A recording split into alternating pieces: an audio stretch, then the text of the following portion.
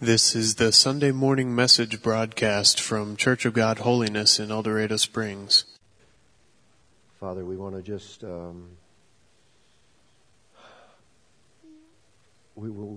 ask for your continued presence. God, I pray that your word would be anointed today. Lord, just take it way beyond me. Lord, that it would not be just a sermon, but it would be a message from you. God, let your word be powerful to us today. In Jesus' name, amen. The book we're digging into today is the Old Testament book of Haggai. And if you're like me, you're thinking, okay, I've heard of Haggai. Where is it in the Bible? And so let me just help you out here. It's after Zephaniah and before Zechariah. So you ought to be able to turn right to it. Or maybe just go to the last book of the Old Testament and go left about 3 books and you'll find it. And this really doesn't matter. But speaking of Haggai, the preferred, I looked this up, the most correct pronunciation is actually Haggai. The circles where I was raised in Bible college, whatever is more Haggai. I've even heard it said Haggaiah. But Haggai is preferred, secondary Haggai, and I'll probably just pronounce it 3 or 4 different ways, and it really doesn't matter. So just as long as you read the book and study the book, that's what's important. Now, the prophet Haggai was considered a minor prophet. Now, in the Bible, you have Old Testament books that are called major prophets, and then you have books that are called minor prophets. Haggai was a minor prophet, and someone said, poor Haggai never made it to the major leagues. He just stayed in the minors. And I know that's a really bad joke, and some of you didn't even catch it. But the reason that the minor prophets are called minor is not because their content was minor, but simply because the books were a little bit shorter and the focus was a little bit more narrow. But the minor prophets are just as important as the major prophets. Now, to get us thinking in the right direction, let me give you a few scenarios that I think will help pave the way for our thoughts. And these are some scenarios that I think you can relate to, or at least relate to one or 2 of these scenarios.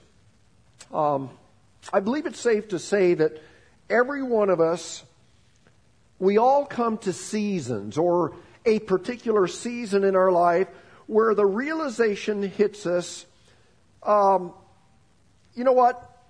We thought things would be better than they really are at this stage in life.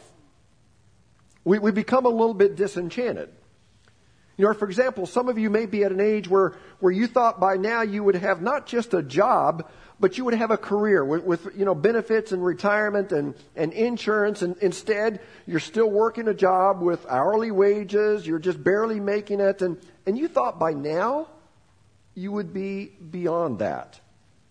There are others here that may be at an age or a stage where you thought that you would be married, but you're not, and there seems to be no one on the horizon. Or maybe some of you are married, but you thought you envisioned marriage to be this wonderful experience where you would live happily ever after. But it's miserable in your marriage. And you've discovered that a miserable marriage is worse than being single. And those of you that are here, would you please raise your hands? No, don't do that, okay? Not wise. And then perhaps some of you thought that when the kids came along, they would fill that emptiness in your life. And they did fill it to a certain extent, but they also filled it with a lot of stress. And, right now you're strapped financially. You're trying to, maybe support a grown kid or whatever. And so there is just a challenge there. And then there may be a few of you where you've reached a stage where your kids are married and you've got sweet grandbabies. And you've got a little bit of a nest egg to do some fun things, but now you find yourself needing to care for aging parents. And even though you feel it's a privilege to do that, and it certainly is, but yet at times it can bring stress into your life. Now, I realize that I just killed the service, but put together all of these emotions into one basket, and you pretty much had the mood of the Israelites at the time that the book of Haggai was written. Because the Israelites were thinking that as God's chosen people, everything about their lives would be good. And the kids and the grandkids would have a bright future. But that was far from the reality. Now, let me give you some history to tell you how the Israelites had gotten there. During the 4th year of King Solomon's reign, he began construction of the temple of God. And this was to be a temple that was to be more glorious and magnificent than you could ever imagine. And after it was completed, it was marvelous. And they said that people from all across the world traveled to see this amazing work of engineering, amazing work of construction. But then, King Solomon died. And what happened is what happens to many of us. The people not only became casual in their relationship with God, but they began to stray away and worship idols. Well, because of that, as God so often does, He allowed a series of events to take place in order to bring the people's hearts back to Himself.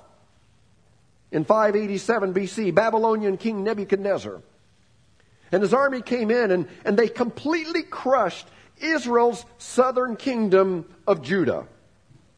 And not only did they destroy the city, but to add insult to injury, they demolished the amazing temple that had been built by King Solomon. And that was bad enough in itself. But the temple had become the source of their spiritual identity. And so when the temple was destroyed, they lost their spiritual identity.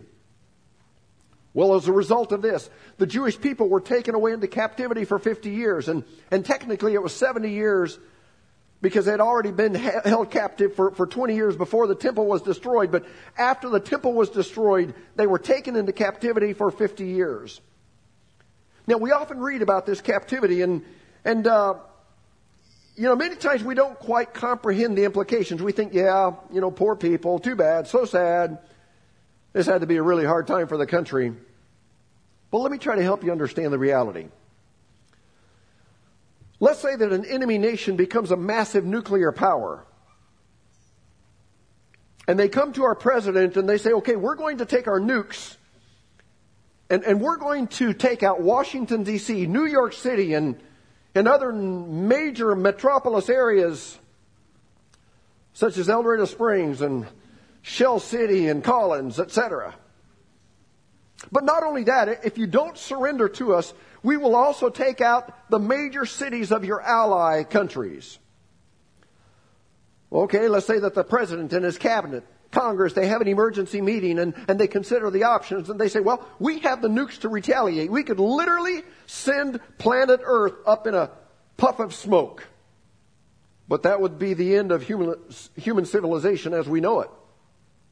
Well, believe it or not, and this is miraculous, but the president and Congress are actually united for a change.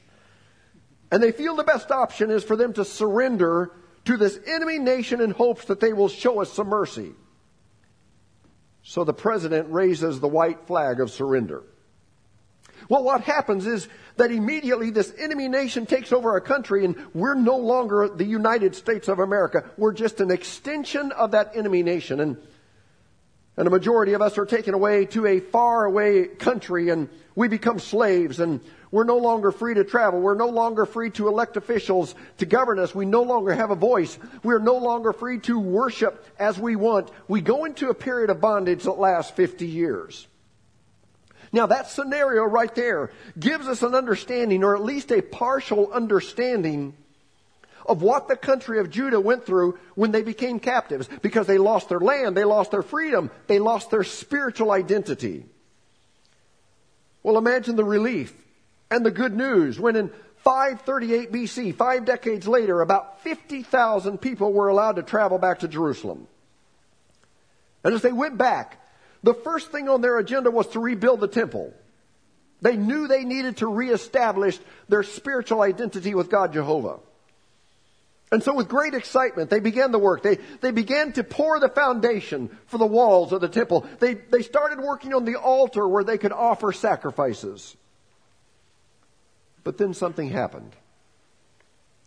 There began to be opposition to the rebuilding of the temple. The Samaritans came in and they began to oppose and harass them and try to stop this building project.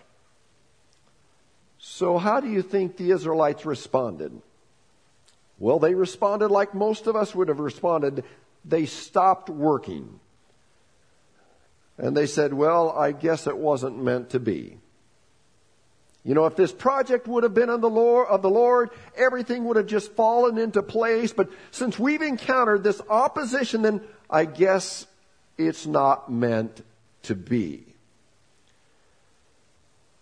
Can I just ask you a question this morning?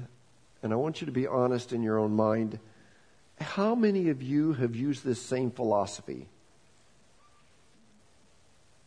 Let's just say you started helping in our kids department. You got a little bit of criticism or opposition, or maybe during one of the classes the kids were extra wild, and I can't imagine that ever happening, but maybe on occasion it might happen. And you said, you know, here I am trying to help with the kids, and they're being so disrespectful, and I don't want to take this anymore. I don't have to do it. I guess it just wasn't meant for me to help. Because if it would have been of the Lord, it would have been easy. Tragically, many of us determine God's will by how easy or how hard it is. For example, when you go to buy a house or do whatever, can I just really say this? I pray that the Holy Spirit would help me as I try to unpack this lesson here. But just because it comes together does not always mean it's God's will. If buying the house or the car or whatever puts you in a financial bind, it's probably not of the Lord, even if it came together. And by the same token, when you go to do something for the Lord, and, you know, lead a class or drive the bus on Wednesday nights, and you encounter some criticism or some rowdy kids or some cranky adults.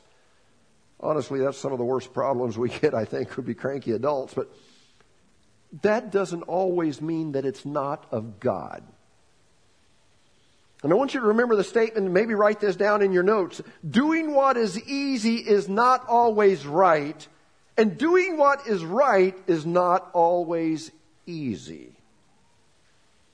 So the Jewish people were met with some opposition, and they stopped working on the temple. And listen, for 14 long years, they didn't pick up a single tool to do any work on the temple. But what's interesting is that while they were still in captivity, that's all they could think about. They thought, we need our spiritual identity. It's, as soon as we get back, we're going to build a temple for God. But when they got a little bit of opposition, they said, well, I guess it wasn't meant to be. And instead of working on God's house, do you know what they did? They began working on their own houses, which was not a big deal, but we will read in a moment where the Bible says they were building elaborate, luxurious homes for themselves. And again, that wasn't so bad. But what was bad was that they abandoned working on the temple of God. And back then, that was their spiritual identity. Well, that's kind of a long introduction, but that was the setting when God raised up the prophet Haggai to call the people back to rebuild the temple of God. So let's begin our reading with Haggai chapter 1, verse 1, and we'll do a responsive reading. Let you read the hard verse, not really. But just look at that, and it's got hard names. I'll just kind of let you read it silently. We've got the king, we've got the prophet, we've got the governor, we've got the high priest. And then verse 2 says, this is what the Lord Almighty says, the people, pay attention to that, the people are saying, the time has not yet come to rebuild the Lord's house, the temple. Now, this cracks me up because God refers to them as the people. And almost everywhere else in the Old Testament, when God refers to His people, He talks about my people, my people, my people. But in this case, God did what my wife used to say to me when our kids were bad. She would say, Joe, your daughters did this. And so God says, the people, they're not acting like my people, but the people, they're saying this is not the right time to rebuild the temple. Because, again, they felt that if something didn't come easy, surely God couldn't be in it. Now, let me clarify this because I think I need to. God can and does use opposition to slow us down at times. But many times the opposition we face doesn't come from God. It comes from Satan. And so opposition could be a sign that we're doing what God wants us to do. And that's why when you're in leadership, when you're in ministry, when you teach, help with the kids, you should always expect to have some opposition. In fact, you should really worry if you don't have any opposition, because rarely will God do anything great through us without some opposition. You know, I've heard pastors kind of brag and they'll say, well, my church had a pastoral vote and I got a unanimous vote. In fact, I heard one pastor say, you know what, in all the years, and he'd been pastoring 30, 40 years, he said, never once have I had an opposing vote. And that makes a pastor feel good, but a unanimous vote isn't always a compliment.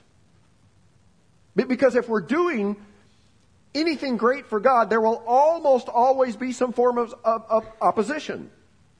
The moment you become obedient to what God has called you to do, mark it down, there will be spiritual opposition. I mean, don't think that when you say yes to Jesus that everything will just automatically and easily fall into place. Don't think that everyone will always love you. Some people won't like your style. They won't like your mannerisms. They won't like your grammar. You won't be liked by everyone. So don't make a decision on whether or not it's easy and just falls into place. Here's a little rule of thumb to keep us all on track, and you might also want to write this down. When it comes to determining a course of action, always choose the hard right over the easy wrong. Could we just lose that statement that we have used? You know, when we encounter problems, we say, well, I guess it wasn't meant to be. Could we lose that from our vocabulary? Always choose the hard right over the easy wrong. Don't make decisions based on ease or lack of ease. And this principle should be carried over into all areas of our lives.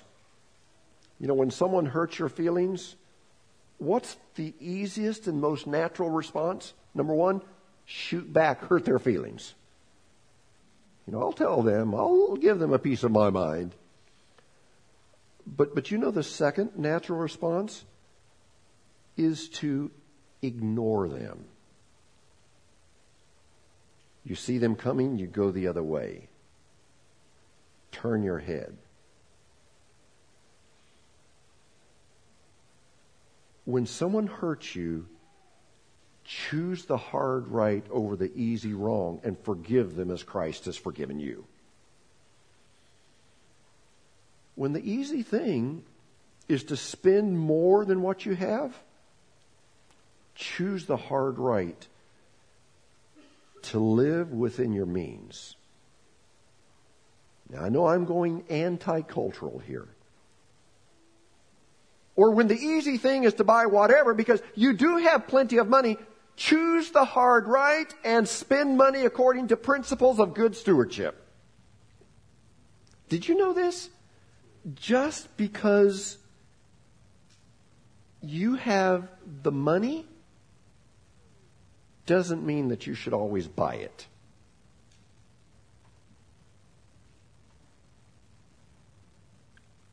Doesn't mean that it's always right, even if you can afford it. You know, always ask these questions. Is it necessary? You know what? A week ago, this past Friday, we had a flood in our basement. And it wasn't the rain. It was one of those frost-free, hydrants that's not supposed to freeze over the winter. Well, it did freeze. I don't know what happened. There was no hose attached to it. And so I was using it a week ago and trying to wash some stuff outside, and I was getting plenty of water outside, but I didn't realize I was getting plenty of water inside. And so when I came in an hour or two later, squish, squish, and we had a mess. We've been working all week long, just the sheetrock and the seal plate. I mean, it's just a mess. And But what this has caused me to realize is we have so much junk. And it's caused us to clean out a lot of junk. And I think a lot of us as Americans, we're that way. You know what? You know, it doesn't cost very much. We can afford it. I'm getting my income taxes back. And so we tend to, if we've got the money, or even if we don't have the money, we tend to buy it if we want it. So ask the question, is it necessary? Is it good stewardship? Would the Lord approve of this? Or how about this scenario? When the easy way out is to not say anything to your friend or relative that's destroying his or her life, choose the hard right and get out of your comfort zone and go to them and say, you know what? I'm sorry, I'm going to get in your face here, but I love you too much to just watch you self-destruct. And so I'm going to get involved in your life to help you. And I wonder if there are some of us here today, you know, we've quit something because we got a little bit of opposition, a little bit of criticism, or we got tired, or going got tough, or we felt like we've served our time. Maybe we need to quit taking the easy wrong and choose the hard right. Thank you for all of those amens. Let's continue reading. We've read verse 2. This is what the Lord says. People are saying the time has not yet come to rebuild the Lord's house, the temple. So the Lord sent this message through the prophet Haggai. Why are you living in luxurious houses while my house lies in ruins? This is what the Lord Almighty says. I love this. Consider how things are going for you. It's almost as if God is saying, okay, you're spending a lot of money to build your luxurious houses while the temple lies in ruins. And so God says, let me know how that works out for you. I mean, now you've got granite countertops. You've got the biggest televisions around. You've got smart homes where everything is controlled by your phone. You've got the latest of everything. But God says, let me know how that focus is working out for you. And by the way, just for clarification, God is not against our having nice things. He just doesn't want nice things to have us. You see the difference? It's okay to have wealth, but it's not okay when wealth has us. And so maybe we need to just pause a moment and ask ourselves some really convicting questions. And I'll admit, 2 or 3 times this week while I was studying and praying in my office, I had to just bow my head. I'd ask God to help me and to forgive me. But ask yourself these questions. Are you putting your own comfort ahead of His calling? In other words, you're not helping in a ministry simply because you don't want to be tied down. You don't want to have to commit. You want to be free to do your own thing. How about this question? Are you spending more money to keep you comfortable than you are on God's kingdom? Are you spending more money on your house than God's house? Are you trying to make a name more than you're trying to make a difference? And this one got me. Are you more consumed with you than being consumed with Him? Now you understand why those questions were so convicting for me in my office. Well, the next few verses in Scripture, honestly, are very revealing because they reveal the fact that in the approximately 2,500 years since the book of Haggai was lived until today, things have changed so little. Let's find out how in verse 6. You've planted much but harvested little. You have food to eat but not enough to fill you up. You have wine to drink but not enough to satisfy your thirst. You've got clothing to wear but not enough to keep you warm. And let's see if you can relate to this. Your wages disappear as though you were putting them in pockets filled with holes. Can anybody relate to that? Let's skip down to verse 9. You hoped for rich harvest, but they were poor. When you brought your harvest home, I blew it away. Why? Because my house lies in ruins, says the Lord Almighty. While you are all busy building your own fine houses, that's why the heavens have withheld the dew, and the earth has withheld its crops. I've called for a drought on your fields and hills, a drought to wither the grain and the grapes and the olives and all your other crops, a drought to starve both you and your cattle, to ruin everything you've worked so hard to get. So, can I put this in plain Cedar County language? It's like God is saying, okay, you are working your tail off, but you still can't get ahead. You're making more money than you've ever made before, but you have nothing to show for it. Where's all of your money going? It's like you're putting your money in pockets that are filled with holes. So God graciously and lovingly gives the Israelites some simple instructions to help them get jump-started on rebuilding the temple again. That's what I love about God's Word. It doesn't just heap a bunch of condemnation on us and we get stuck saying, wonder what we should do.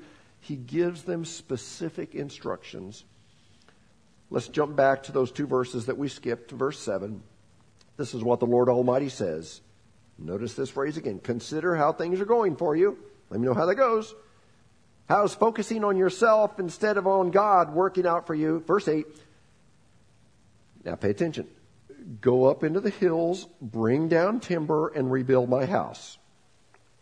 Then I will take pleasure in it and be honored, says the Lord. So God gives his instructions into 3 simple steps. Number 1, go up into the hills, or the translations say the mountains. Number 2, get some timber, bring it down. Number 3, rebuild my house. Let me say it again in case you missed it. Go up to the mountains, bring down the timber, rebuild my house. Now, since, these instructions are so complicated, some of you didn't get it. Let me say it again. Go up to the mountains, bring down the timber, build my house. God gives his people steps 1, 2, and 3. But here's the problem. We say, oh, God, you gave steps 1, 2, and 3, but what about steps 4, 5, and 6? My personality. I'm an OCD. I'm very organized. I want to know the entire plan. I need to know all the details, like who's going to pay for this? God, who's going to provide the chainsaws?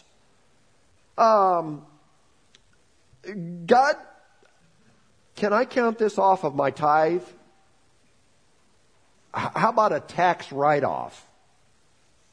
And God, this is really important to me. Will I get my name on a little plaque in the foyer of the new temple because I worked on this?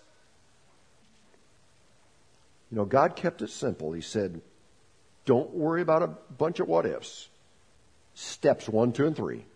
Go up to the mountains. Bring the timber down. Rebuild my house. Keep it simple. The Bible says that the Word is a lamp unto my feet. Now, a lamp is only bright enough to help us see, 1 or 2 or maybe 3 steps ahead of us. It's not like a 2 million candle power light that will shine a mile in front of us. A lamp is bright enough to help us see steps 1, 2, 3, and then 1, 2, 3. When we get to step 3, we then see steps 4, 5, and 6. Which means this. As we do what God shows us, then at the right time, He will reveal more of His will to us. Obedience brings more direction. I think sometimes we get stuck and we're saying, I want to know the plan, the big plan. Well, God's already given us steps 1, 2, and 3, but we haven't taken those steps. He's wanting us to obey Him. How does that play out into everyday life? Well, you say, my marriage isn't very good and I'm not sure what to do about it. Well, steps 1, 2, and 3, humble yourself. Apologize for what you've done wrong. Put your spouse first. Quit trying to manipulate and control everything. You say, I would never do that. Yeah, most controllers never recognize that in themselves. In honor, prefer one another. And then after that, you can worry about steps 4, 5, and 6. You say, well, someone hurt me, and ever since then my relationship with them has been strained. Okay, steps 1, 2, and 3. Take the initiative and humbly go to them. Don't wait for them to come to you. Go to them, talk with them, pray with them. And you say, well, what if they don't change? You're not responsible for the outcome. You're responsible for the obedience. And most of the time, when we obey and go and humbly talk to someone, guess what? Most of the time it's going to be fixed up. You say, well, Joe, I have an addiction that's been plaguing me for a long time. Okay, steps 1, 2, and 3. Confess that sin to God. Find someone that you trust. Ask them for help. And experience freedom. Some of you, you need Christian community. I mean, you need it. You need it. So, take the initiative and quit worrying about the fact that someone didn't speak to you or invite you or pay attention to you. Get involved in some Acts chapter 2. We call them life groups. Steps 1, 2, and 3. Find a group that fits. Attend the group faithfully and be open to doing life with others in the family of God. You say, well, Pastor, I just really want to be closer to God. Okay, steps 1, 2, and 3. Make sure there's no unconfessed sin in your life. Make sure you're spending time with God. Make sure you're walking in obedience. And then God will give you steps 4, 5, and 6. I have a feeling that some of us, we need to just quit worrying about so many details, and we need to begin walking by the Spirit instead of walking by sight. We need to quit trying to do what's logical. Just walk by the Spirit. Just obey the Spirit. And there may be a few of us here today that we need to quit talking and start doing.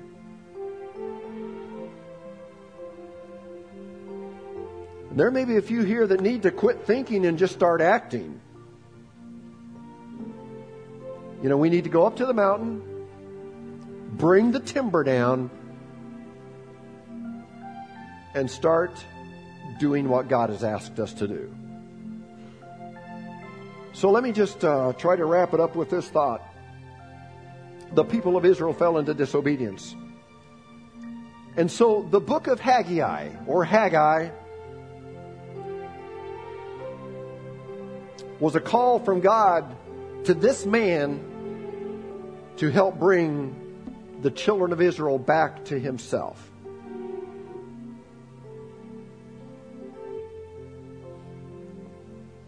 Don't make God send a Haggai into your life. Because I'll warn you, if you reach that point where you've strayed so far away to where God has to raise up a Haggai to come to you, it's going to be painful.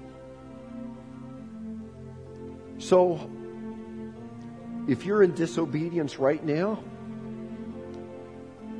would you just go up to the mountain? Bring down the timber, rebuild what is broken. Choose the hard right over the easy wrong. Now, I know that when we put this into practice, things will change drastically for some of us. I think there used to be a saying, footloose and fancy free. I don't know what that means. I've heard it. That's what Americans like to be, is just, kind of just chill and do our own thing, want to be free so that we can pick up and go to Branson or pick up and do this. We don't want to be tied down. We don't want to be committed to anybody. We don't want to be discipling anybody. We don't want to be in a ministry because, you know what? We're just active people. We like to get away. But whenever we come to the point of saying, okay, God, I'm serious about serving you and I'm serious about rebuilding, the temple, I believe God will ask us to make some changes in our lives. So during our closing prayer today, let me just, ask you, what area of disobedience is there in your life right now? What area of disobedience is in your life right now? And as you identify that, would you just take those steps 1, 2, and 3, to deal with those things and ask God to cleanse you. Take the steps to see those areas healed. Would you just bow your heads, please? Before we pray, is there anybody that would say, Joe, God has spoken to me today about an area. Would you just pray for me? Anybody? Lift a hand. Thank you. I see your hand. I see your hand. I see your hand. Thank you. I see your hand, and yours. Yours. And yours. And yours. Thank you. I don't know what God has planned for today, but would you just stand right now and just stand to your feet? And maybe there's someone here, you want to just come and say, you know what, I want to deal with this right now. And I know it's kind of embarrassing, it shouldn't be, but I want to just come forward and kneel here at the steps and just commit myself to God's plan. Before we pray, is there anybody that would like to do that?